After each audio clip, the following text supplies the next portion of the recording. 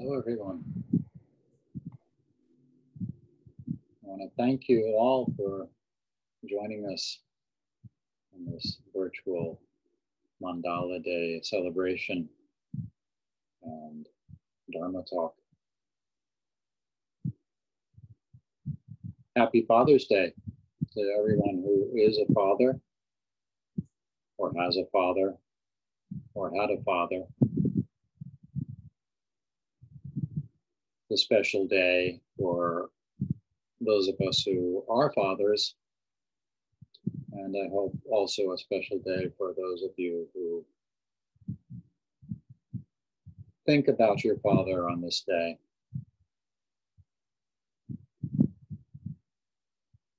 Also, happy first day of summer. I hope that wherever you happen to be, it's as beautiful a day as where I happen to be here on Rhode Island.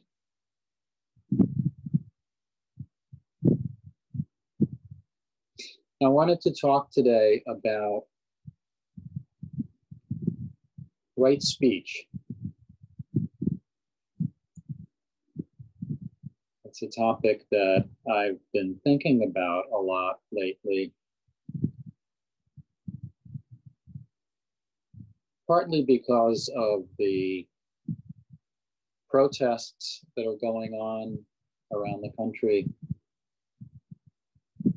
partly because of the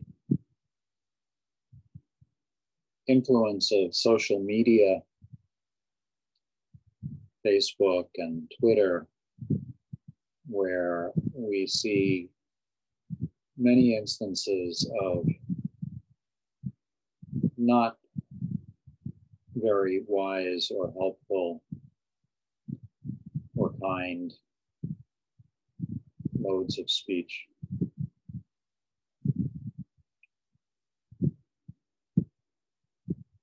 And so I thought first I would say what right speech is not, because in the older texts, the Pali Canon, the Buddha talks quite a bit about right speech, and mostly in the negative, mostly giving examples of what right speech is not. And the first example is lying, saying things that aren't true.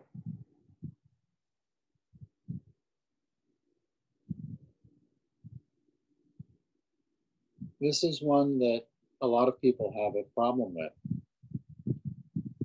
We lie in many ways, many times a day, about little things, about big things. We lie to others and we lie to ourselves.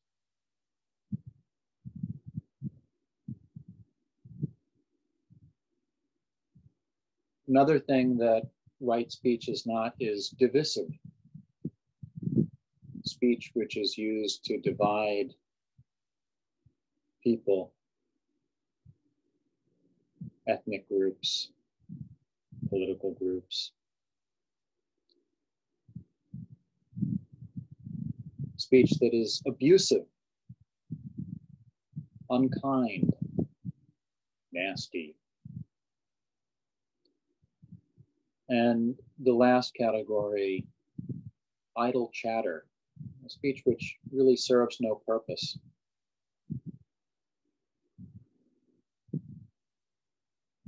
What right speech is factual, true, helpful, kind, endearing, and timely.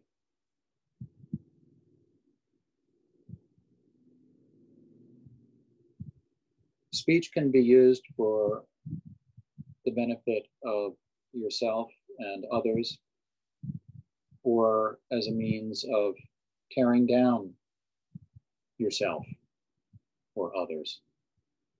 When I say tearing down yourself, one of the forms of speech, and the most common forms of speech, is internal dialogue. Not the speech that comes out of your mouth, but the speech that goes on between your ears, the speech which tells you you're not good enough, you're not strong enough, you're not brave enough.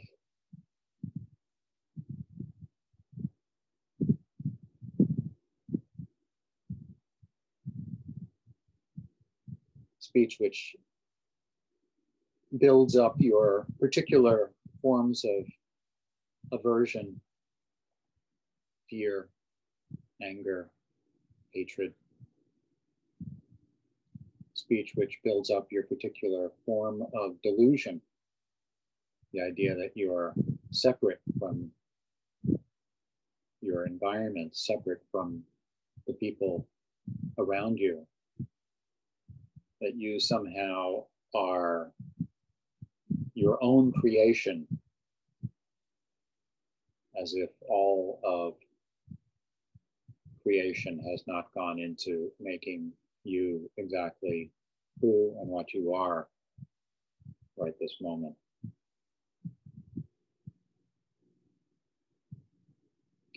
Speech can either build up and entrap us in the three poisons, or it can liberate us from the three poisons.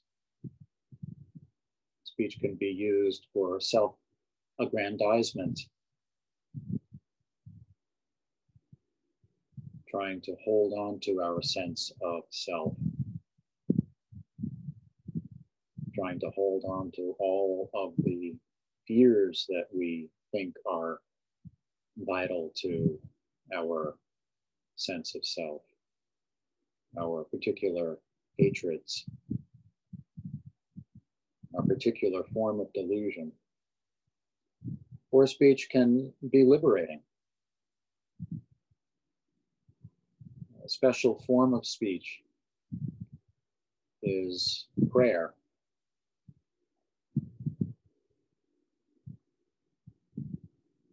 Prayer is something that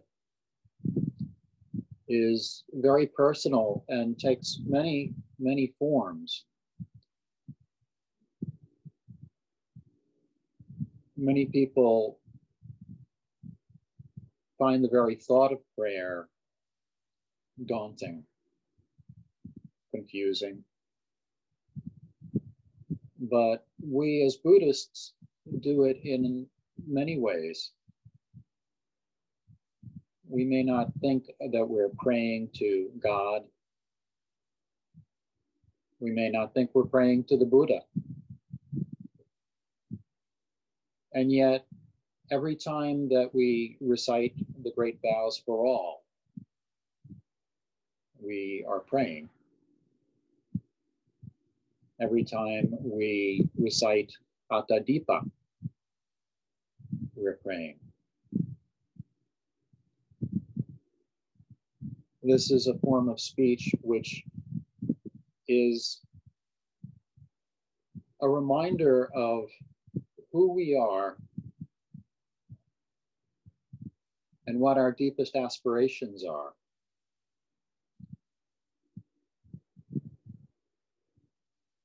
When we say, however innumerable all beings are, I vow to save them all. This is truly a form of speech.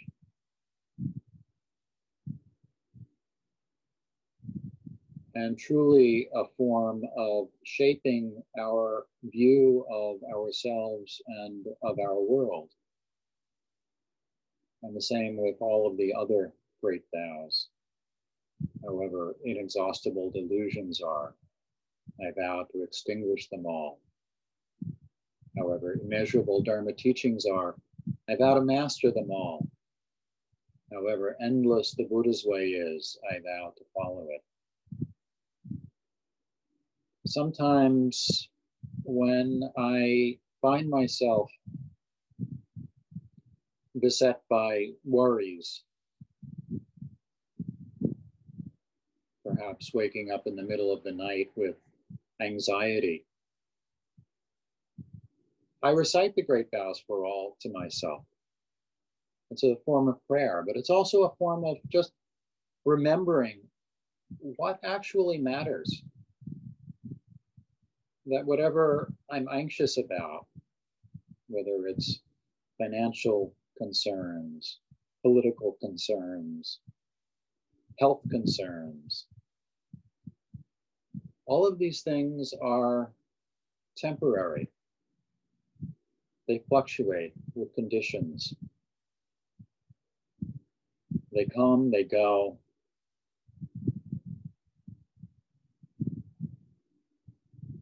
But the great vows, when I say them to myself, repeat them to myself, I feel like this connects me to something that is eternal. The great vows are not something which can be realized in 1 or 2 days, 1 or 2 weeks. They can't be realized just based on current conditions. There's something that have to be carried with you, repeated, reminding yourself over and over again who you are and what really matters. And when you do that, you free yourself from the 3 poisons, the poison of grasping, aversion, delusion. The same when you recite Tisarana.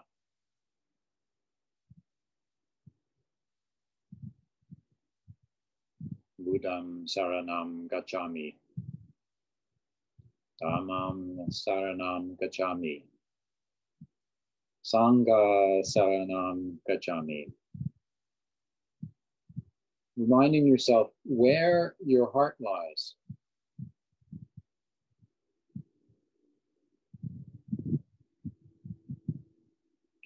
Or when you practice koan study, perhaps reciting your koan as you sit in zazen, perhaps silently intoning the single syllable mu as you breathe out, as you breathe in. And this is also a form of speech. Speech is not only what comes out of your mouth, although that is certainly one of the most important forms of speech. It's also what you recite in your heart, in your mind, the thoughts that shape your world, that shape your idea of yourself.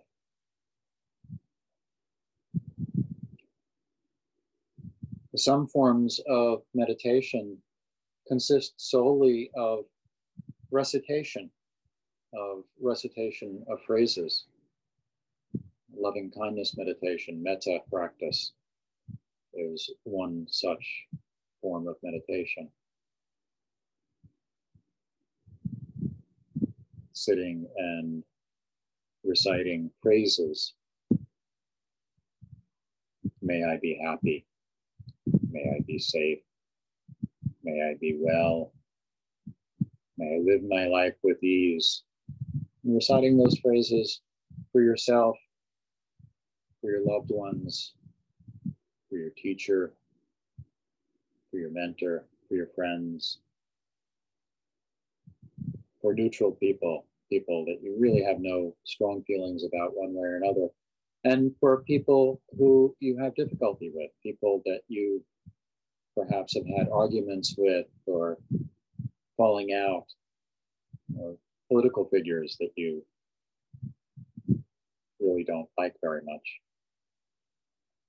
The Dalai Lama performs loving kindness meditation, metta practice for the Chinese leaders, the ones who have subjugated his country and suppressed the Tibetan Buddhists. He does it to open his own heart and to perhaps have an influence on the heart of those that he is praying for.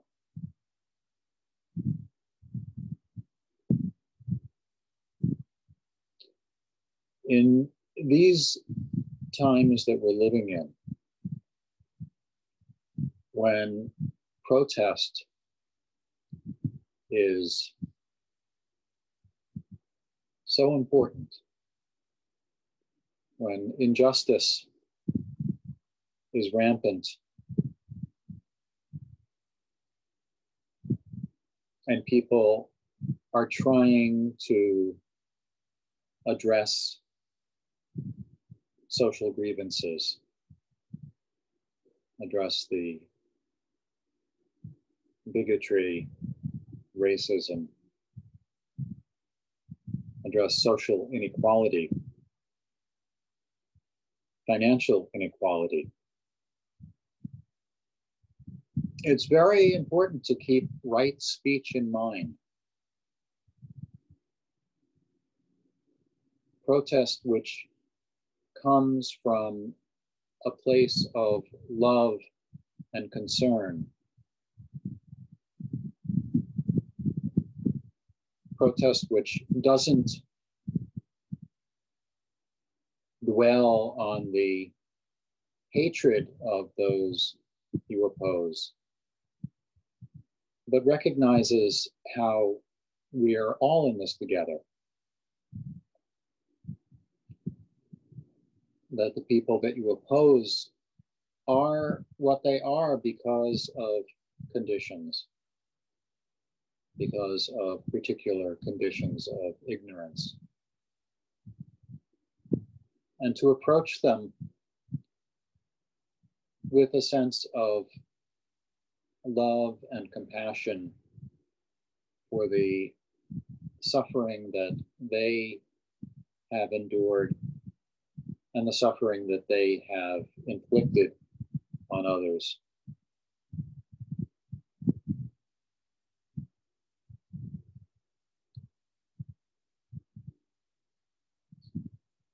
Protest is an activity which can inflame the passions and can lead to incidences of unwise speech, unwise action, violence, hatred, fear. All of these things can be aroused and inflamed during protest. Even the most reasonable and well-intentioned protest can inflame these passions and lead to unwise expressions. And so, while I encourage everyone to make their voices heard in every way possible, I would also encourage everyone to always keep in mind the principles of right speech. Is what you're saying true? Is it factual, or is it just driven by your own ignorance, your own ego, your own emotion? Are you shading things, or are you being as factual as possible? Is what you're saying helpful? Is it meant to open the hearts and minds, the eyes of those who have acted through ignorance? Is what you're saying kind? And that doesn't mean wishy-washy. That doesn't mean that you pull your punches.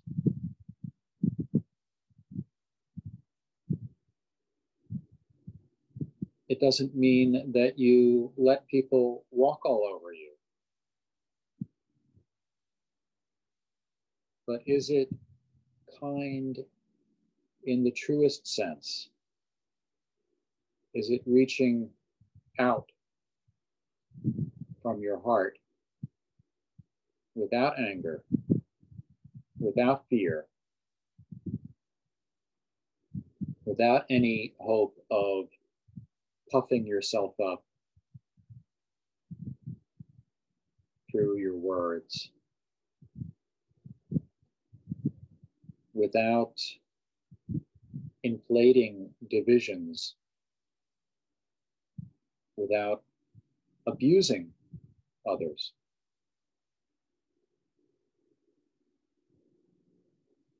And of course, is it timely? Is it the moment to speak?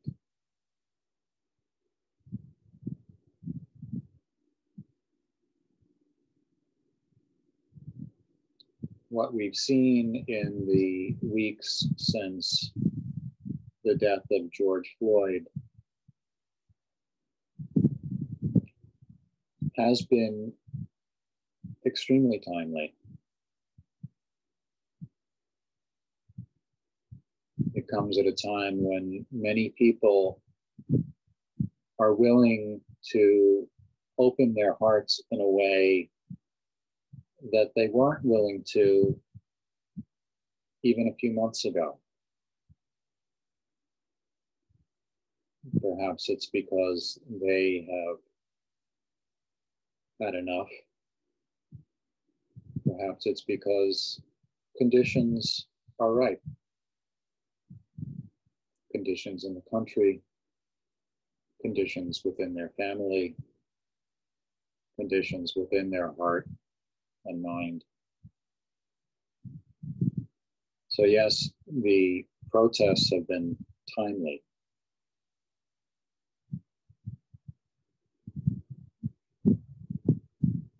Approaching people within your family, within your community, within the Sangha,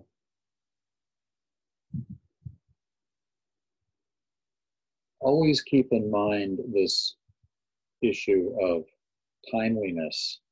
Is it the right moment to speak?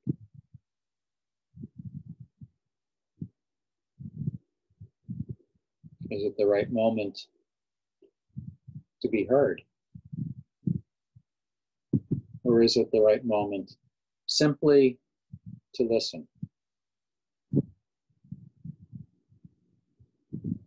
To listen to what others have experienced, what others have gone through, what others need to say.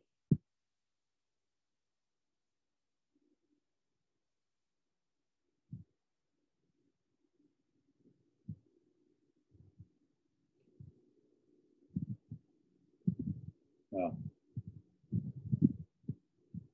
that's really all I have to say right now about right speech. So I'd like to open